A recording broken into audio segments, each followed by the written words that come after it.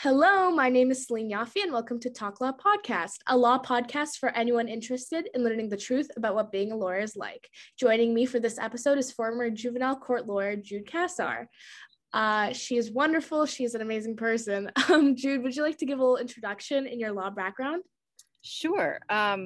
So I, for the bulk of my legal career, I was in juvenile dependency, which is basically when the state takes custody of children due to the parents' behavior, as opposed to like the kids do something wrong. That's juvenile delinquency. That's treated like kind of like criminal court. Juvenile dependency court is when the parents are not acting in ways that are safe for the children. So the state comes in and takes custody of the children. And I mostly represented parents in that system. So the parents who are trying to get their kids back. And the state kind of gives them opportunities to do that within a legal framework. And so I would represent most of the time parents in that system. That is so fascinating. I've never really delved deep into that part of law, so that's super interesting to hear about. Right. Where did you get your law education, and how do you think schooling helped or did not really help you in long term? Yeah, this is a sticky one. Not to disparage law school in any respect. I got my law degree from the Ohio State University in Columbus, Ohio. And I kind of found law school to be a bit of a nightmare. It was not really my jam. I didn't find that I was like the other law students. I didn't want a corporate career. I didn't want to work 90 hours a week and make a ton of money. That just wasn't my bag. And in fact, my family was all very puzzled by my decision to go into law.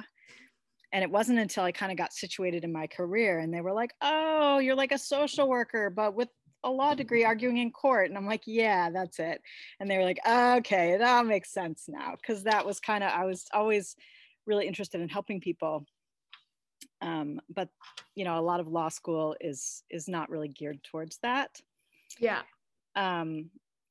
I was really privileged to take part in a couple legal clinics while I was in law school. So I got to actually represent people and be in court and stuff as a kind of upperclassman, which really was a saving grace for me because it turned out that I really loved that part of law. I loved being in court and I loved helping people, which is kind of the reason I went into it in the first place. So I was in a legal clinic for tenants, students at the Ohio State University, because it's like a 60,000 person school.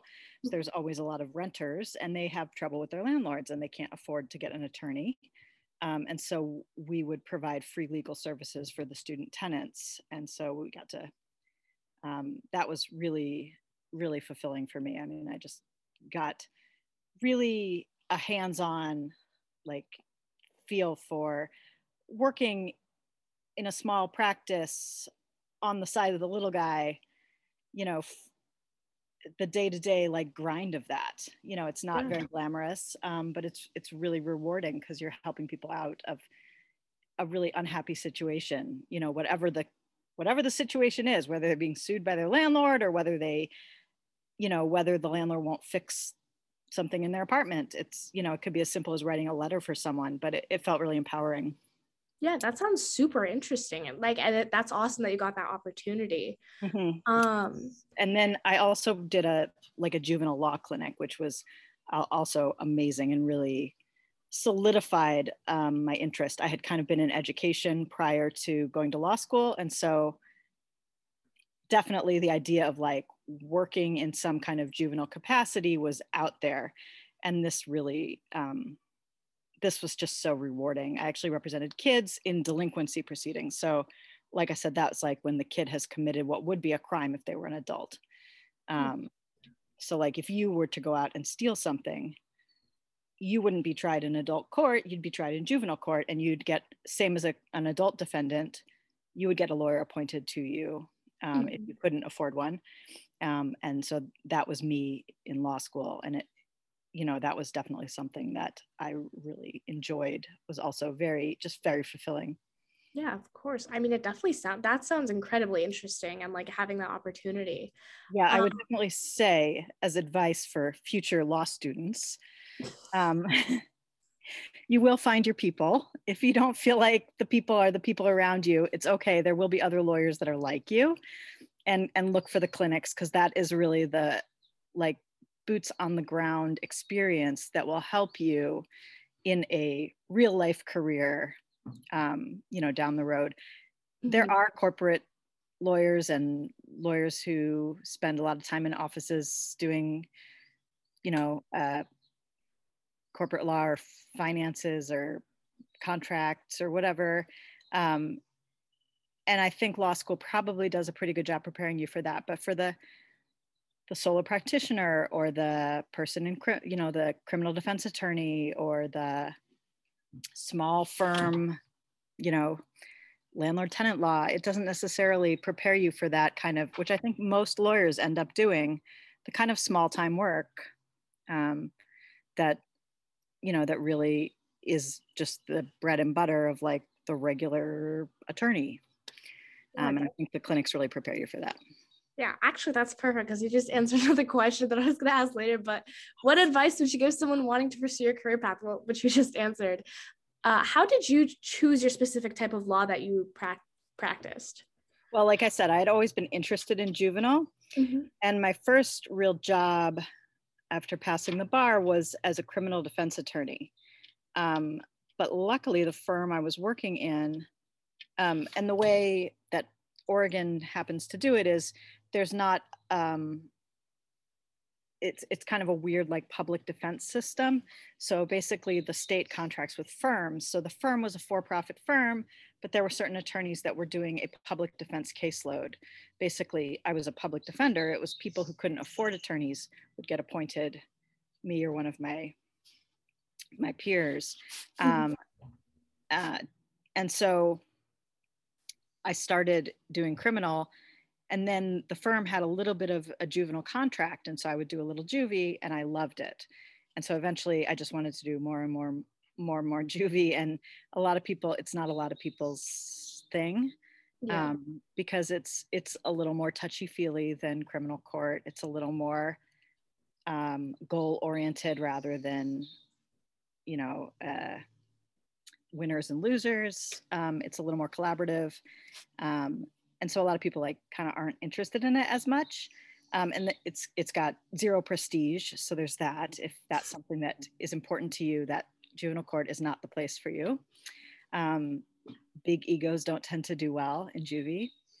And so people weren't super interested in it. So eventually I was able to make my whole caseload juvenile caseload. And that's how I settled into what I loved. That's awesome. Yeah. That you got to try different things, and then what you liked. What were some things that made it hard to pursue law as a career, or at least a short-term career? What are your thoughts on that? I mean, the bar exam is difficult to do, but I don't see law school as like any more difficult than like other grad schools around. I mean, I don't think it was, certainly if you intend to work 90 hours a week, you're kind of going to do that. There are games that people play, and there are definitely, so that was like a barrier, feeling like I wasn't in the right place, so I didn't fit in, because I wasn't, I don't know, laminating my outlines and showering with them so that I could study for tests at all possible moments. That's just not my style. I prefer my showers to be constitutional law outline free. And so I think that was a real barrier, because that was kind of a point where I was almost like, forget it, it's not worth it. I don't want to do this. But once I got out, it was so clear that there were so many avenues open. It was hard for me initially to get a job because I went to school out of state. And even though I worked really hard in school and got really good grades, I came here and they were like, well, what's your Oregon experience? And I was like, well, I just came from Ohio like a minute ago.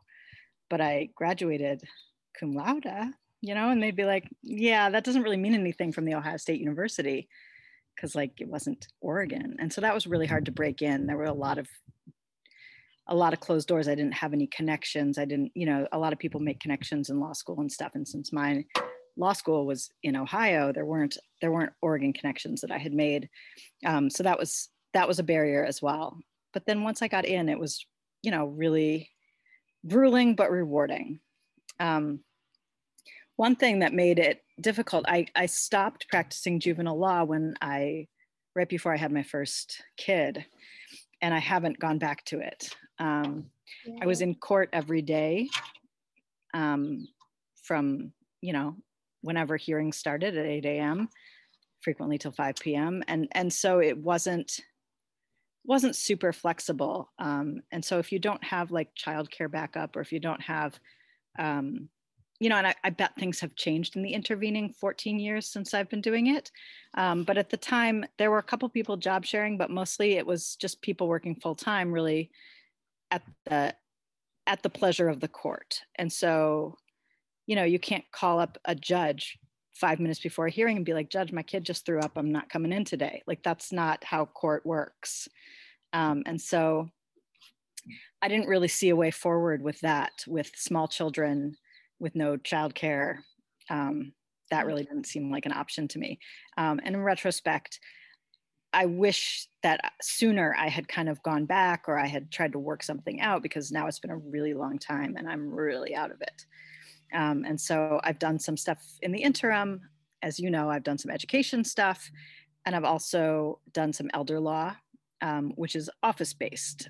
Very little of it is court-based. So I did get to go into court a little bit, but it wasn't an everyday thing. It was definitely like I could work when the kids were sleeping, or I could work when the kid, and I could meet with clients while they were at preschool or whatever. And so that was something that I kind of was able to work with as a young mother. But I would love to go back into the courtroom now that they're older and they don't need me 24/7. They can make their own peanut butter sandwiches now.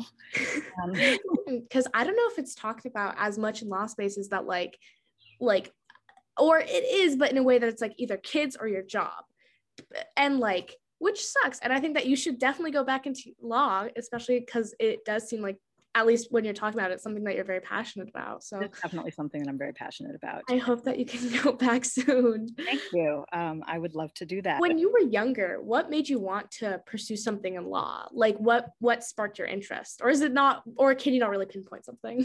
I didn't really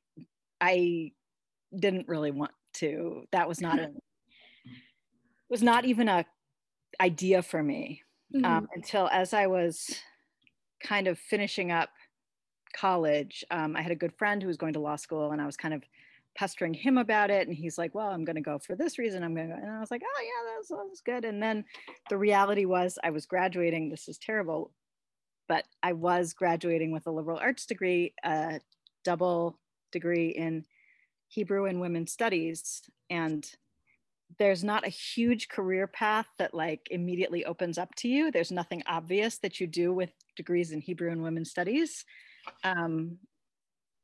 aside from become a Hebrew professor, which I did not want to do. And so I was kind of like found myself at loose ends. I taught preschool for a little bit, and then I was kind of like, all right, I'll get this show on the road, and kind of found myself in law school. My husband was in medical school at the time, so it was just a really easy dovetail to be like, and now we do our professional schools, and and then we graduate, and then we're professionals, and so very romantic, isn't it? Yeah, there's nothing like a young couple just studying together 24/7. So cute, so beautiful. But I mean, that is actually really interesting to hear. Like, I mean, at least you found your passion when you did go to law. Totally. What has been the most interesting, or like your favorite case you've done, or just a moment in your career you appreciate? That could be two separate questions too. Yeah.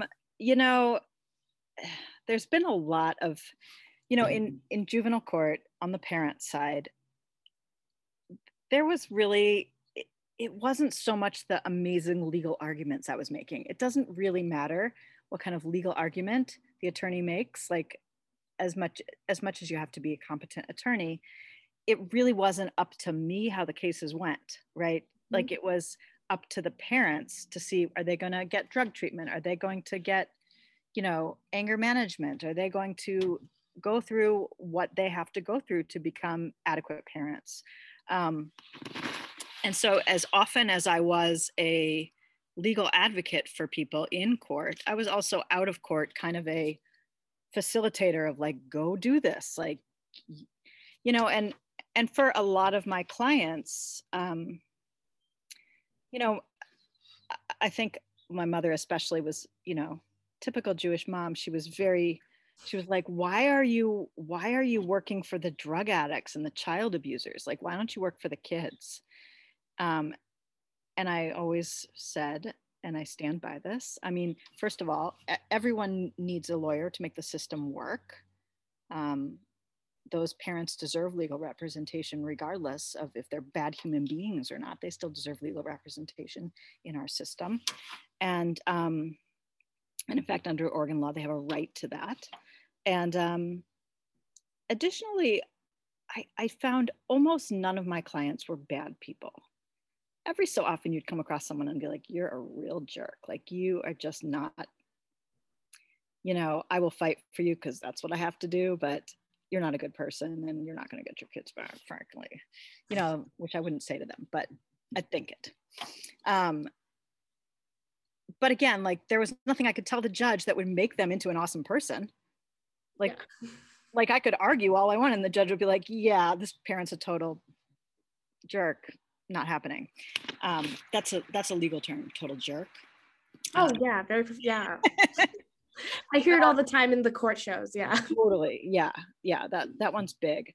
But so most of the time, that was not my client. My clients were all of them indigent, like poor. Many of them drug and alcohol addiction. Many of them mental health issues. Most of them both.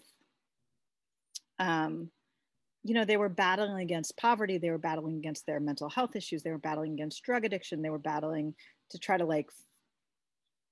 like economically hold their families together, and kind of failing epically in most cases. But it didn't change that they were like pretty good people in bad circumstances. And yes, they had created some of those circumstances for themselves, but you know, once one of those pieces comes into play, it does start crumbling very quickly. You know, if you are, you know, very, very poor and you have mental health issues, you can't seek out treatment. First of all, you can't get time off from whatever very low paying job that you've managed to get to go get mental health treatment. You can't afford the mental health treatment when you go get it. You have no health insurance. You have no, and so then you self-medicate, and then you end up with addiction issues. And then, you know, it's just this kind of snowball effect. And then of course, eventually with all these balls in the air, you are neglecting your children. At least these people are. I am not. And so like, you see how these people get into these situations. They're born into poverty and their own parents have mental health and drug addiction. And, you know, it just kind of, it's just a train wreck waiting to happen. Should they have had kids? Probably not. You know, they probably can't handle it, but they did have kids. And they have a right to fight for their family's reunification. And it's actually been shown that, you know, kids, sorry, this is totally my soapbox. I realize I'm way off. Oh no, this is fascinating. Like, it is very interesting to hear about this, especially because 14 years ago, there were not as many like mental health and like alcohol addiction outlets as there are now. Sure. Yeah. And that's changing all the time. And, you know, and I still think that for these people, they're not going to take advantage of that for whatever reason, either cultural or time or whatever. so there was some abuse situations, but most of the time it was neglect, and the neglect was caused by the parents' focus on other things, not in an okay way, not in a good way, but in a kind of understandable way given their circumstances. And for many of those people, I was the first person who was in their corner, who would stand up publicly and argue in their favor. And yeah, I did it because it was my job, not because I believed that they were awesome parents. But just having someone be your advocate is really powerful. And a lot of them really felt that was something that changed the dynamics for them, changed the equation for them. It wasn't the world against them. They had me in their corner. And so that was super fulfilling for me. I mean, obviously my hope would have been that every single parent was able to get their act together and get their kids back. And that was not the case. So a lot of juvenile court is sad. And a lot of juvenile court, if you're a parent's attorney, is losing. And it doesn't matter what you argue. If the parent's not doing the work or not able to do the work, you're losing. You're not getting reunification for your client. So it's not about wins in court for me, but it was definitely about just going to bat for people who had never had someone go to bat for them. Yeah. And that was really powerful. Even if sometimes I would end up saying really ridiculous things to the judge, like, yeah, he's back in jail, but judge, he hasn't done drugs the whole time he's been there. Yeah, okay, we're scraping the bottom of the barrel here for compliments, but it's something. I mean, try to put a positive spin on it. As an attorney, of course, I like winning. I like having an argument that convinces the judge of my client's side. That is really fun. But it's just kind of not. That's not what your life is going to be like in juvie as a parent's attorney. Yeah, it's just not.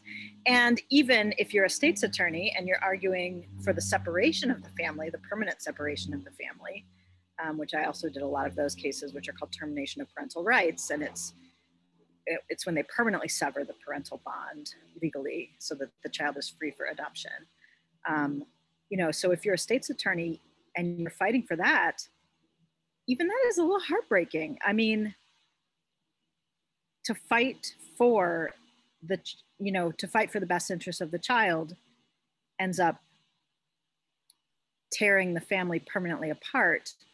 That's hard. It's like, it's a win, but it's a hard fought one. It's not like a, yes, I did it, like I'm amazing, because you're looking at this parent who's devastated, who has lost all permanent rights to their child. That's stateside. If you're a defense side like me, you're trying to console the parent who has lost all permanent rights. Having said that, I won one of those trials once. And it was amazing. I love that you're well, I'm very proud of you. We all Oh, thanks. I'm not sure. I'd be very interested to see what happened to that client after she was reunified with her son. I hope, beyond hope, that she did really well and that she was able to handle parenting him and that she gave him a good home. But the win felt really, really darn good. Spoken like a true lawyer. Totally. There's a little bit of that in me where when the judge sides with me, I'm just like, oh my God, that just happened. Yes.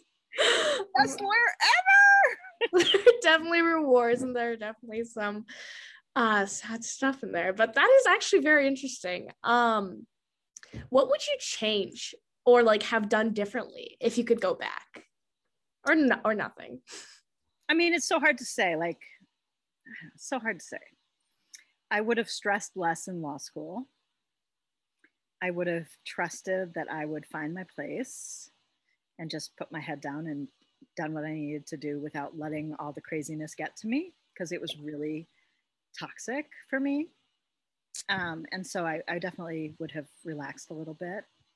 It felt like if you relaxed, you were giving up and that was it. Like you were never going to be a successful lawyer. And, there were so many people telling me, if you don't do this extracurricular, you don't write onto law review, or you don't get an internship at this firm or that firm, you'll never make it. And those things are not true. And so I wish I had faith in myself that like I would find a way. And then, like I said, I wish I'd kind of carved out a way to keep my toes in the water, so to speak, after I had kids, because getting back to it is really challenging.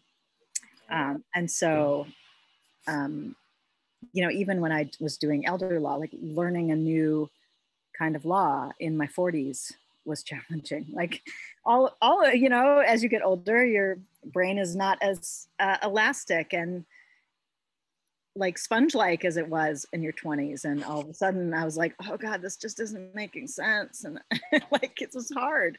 And so I would have done something to keep things going a little bit, rather than just pulling back. Yeah. Thank you so much for being here. And so here are some questions so that anybody listening can get to know the real Jude Kessar a little bit better. So who's your favorite musician or like band? Oh gosh.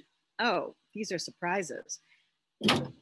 I think I have to say Bob Marley.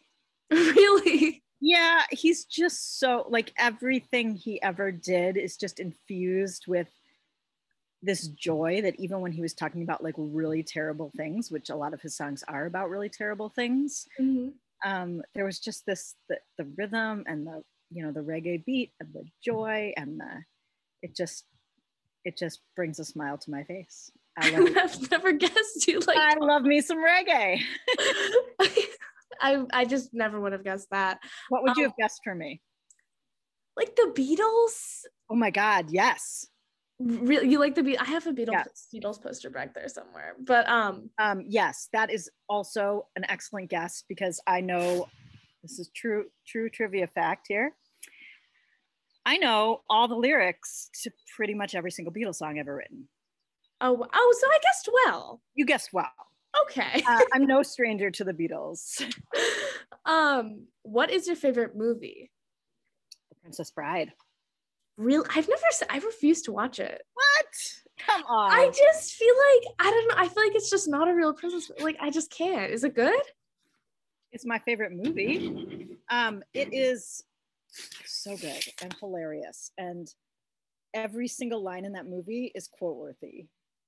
I have been adoring it since I think 1987, which is, I believe, when it came out.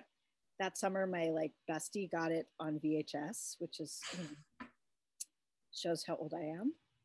And we watched that movie, I think like 12 or 13 times.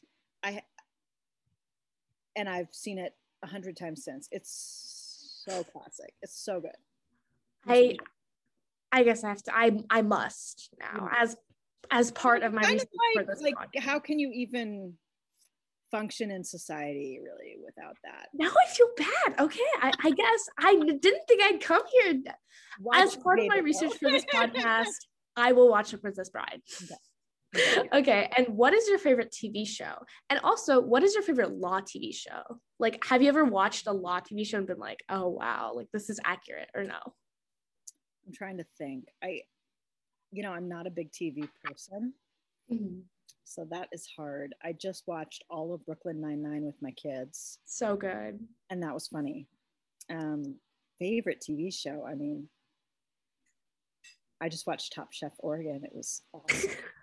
I'll watch anything about food, pretty much. I'm kind of obsessed, so. Yeah, I had a cooking show phase for like a couple of years where I'd only watch cooking shows. Yeah. Yeah, I'm definitely into that. Favorite law show? Trying to even think of some. I'm thinking of like old ones, but yeah, I didn't really get into any of them. Yeah. I was just wondering because I feel like people who are younger, the way that they get into law, unlike just being like, oh, let's go to law school, is like watching like law shows. And I was wondering if there are any that you think are specifically accurate or not. But if you haven't seen any, that's completely fine. Yeah, sorry. No, don't apologize. Well, thank you so much for joining me for this episode. It was great talking to you about your previous work, and I'm very grateful you took time to talk to me about it. Oh my God, I was so honored. Thank you so much for thinking of me. Of course. Again, thank you so much to Jude Cassar for this really interesting episode.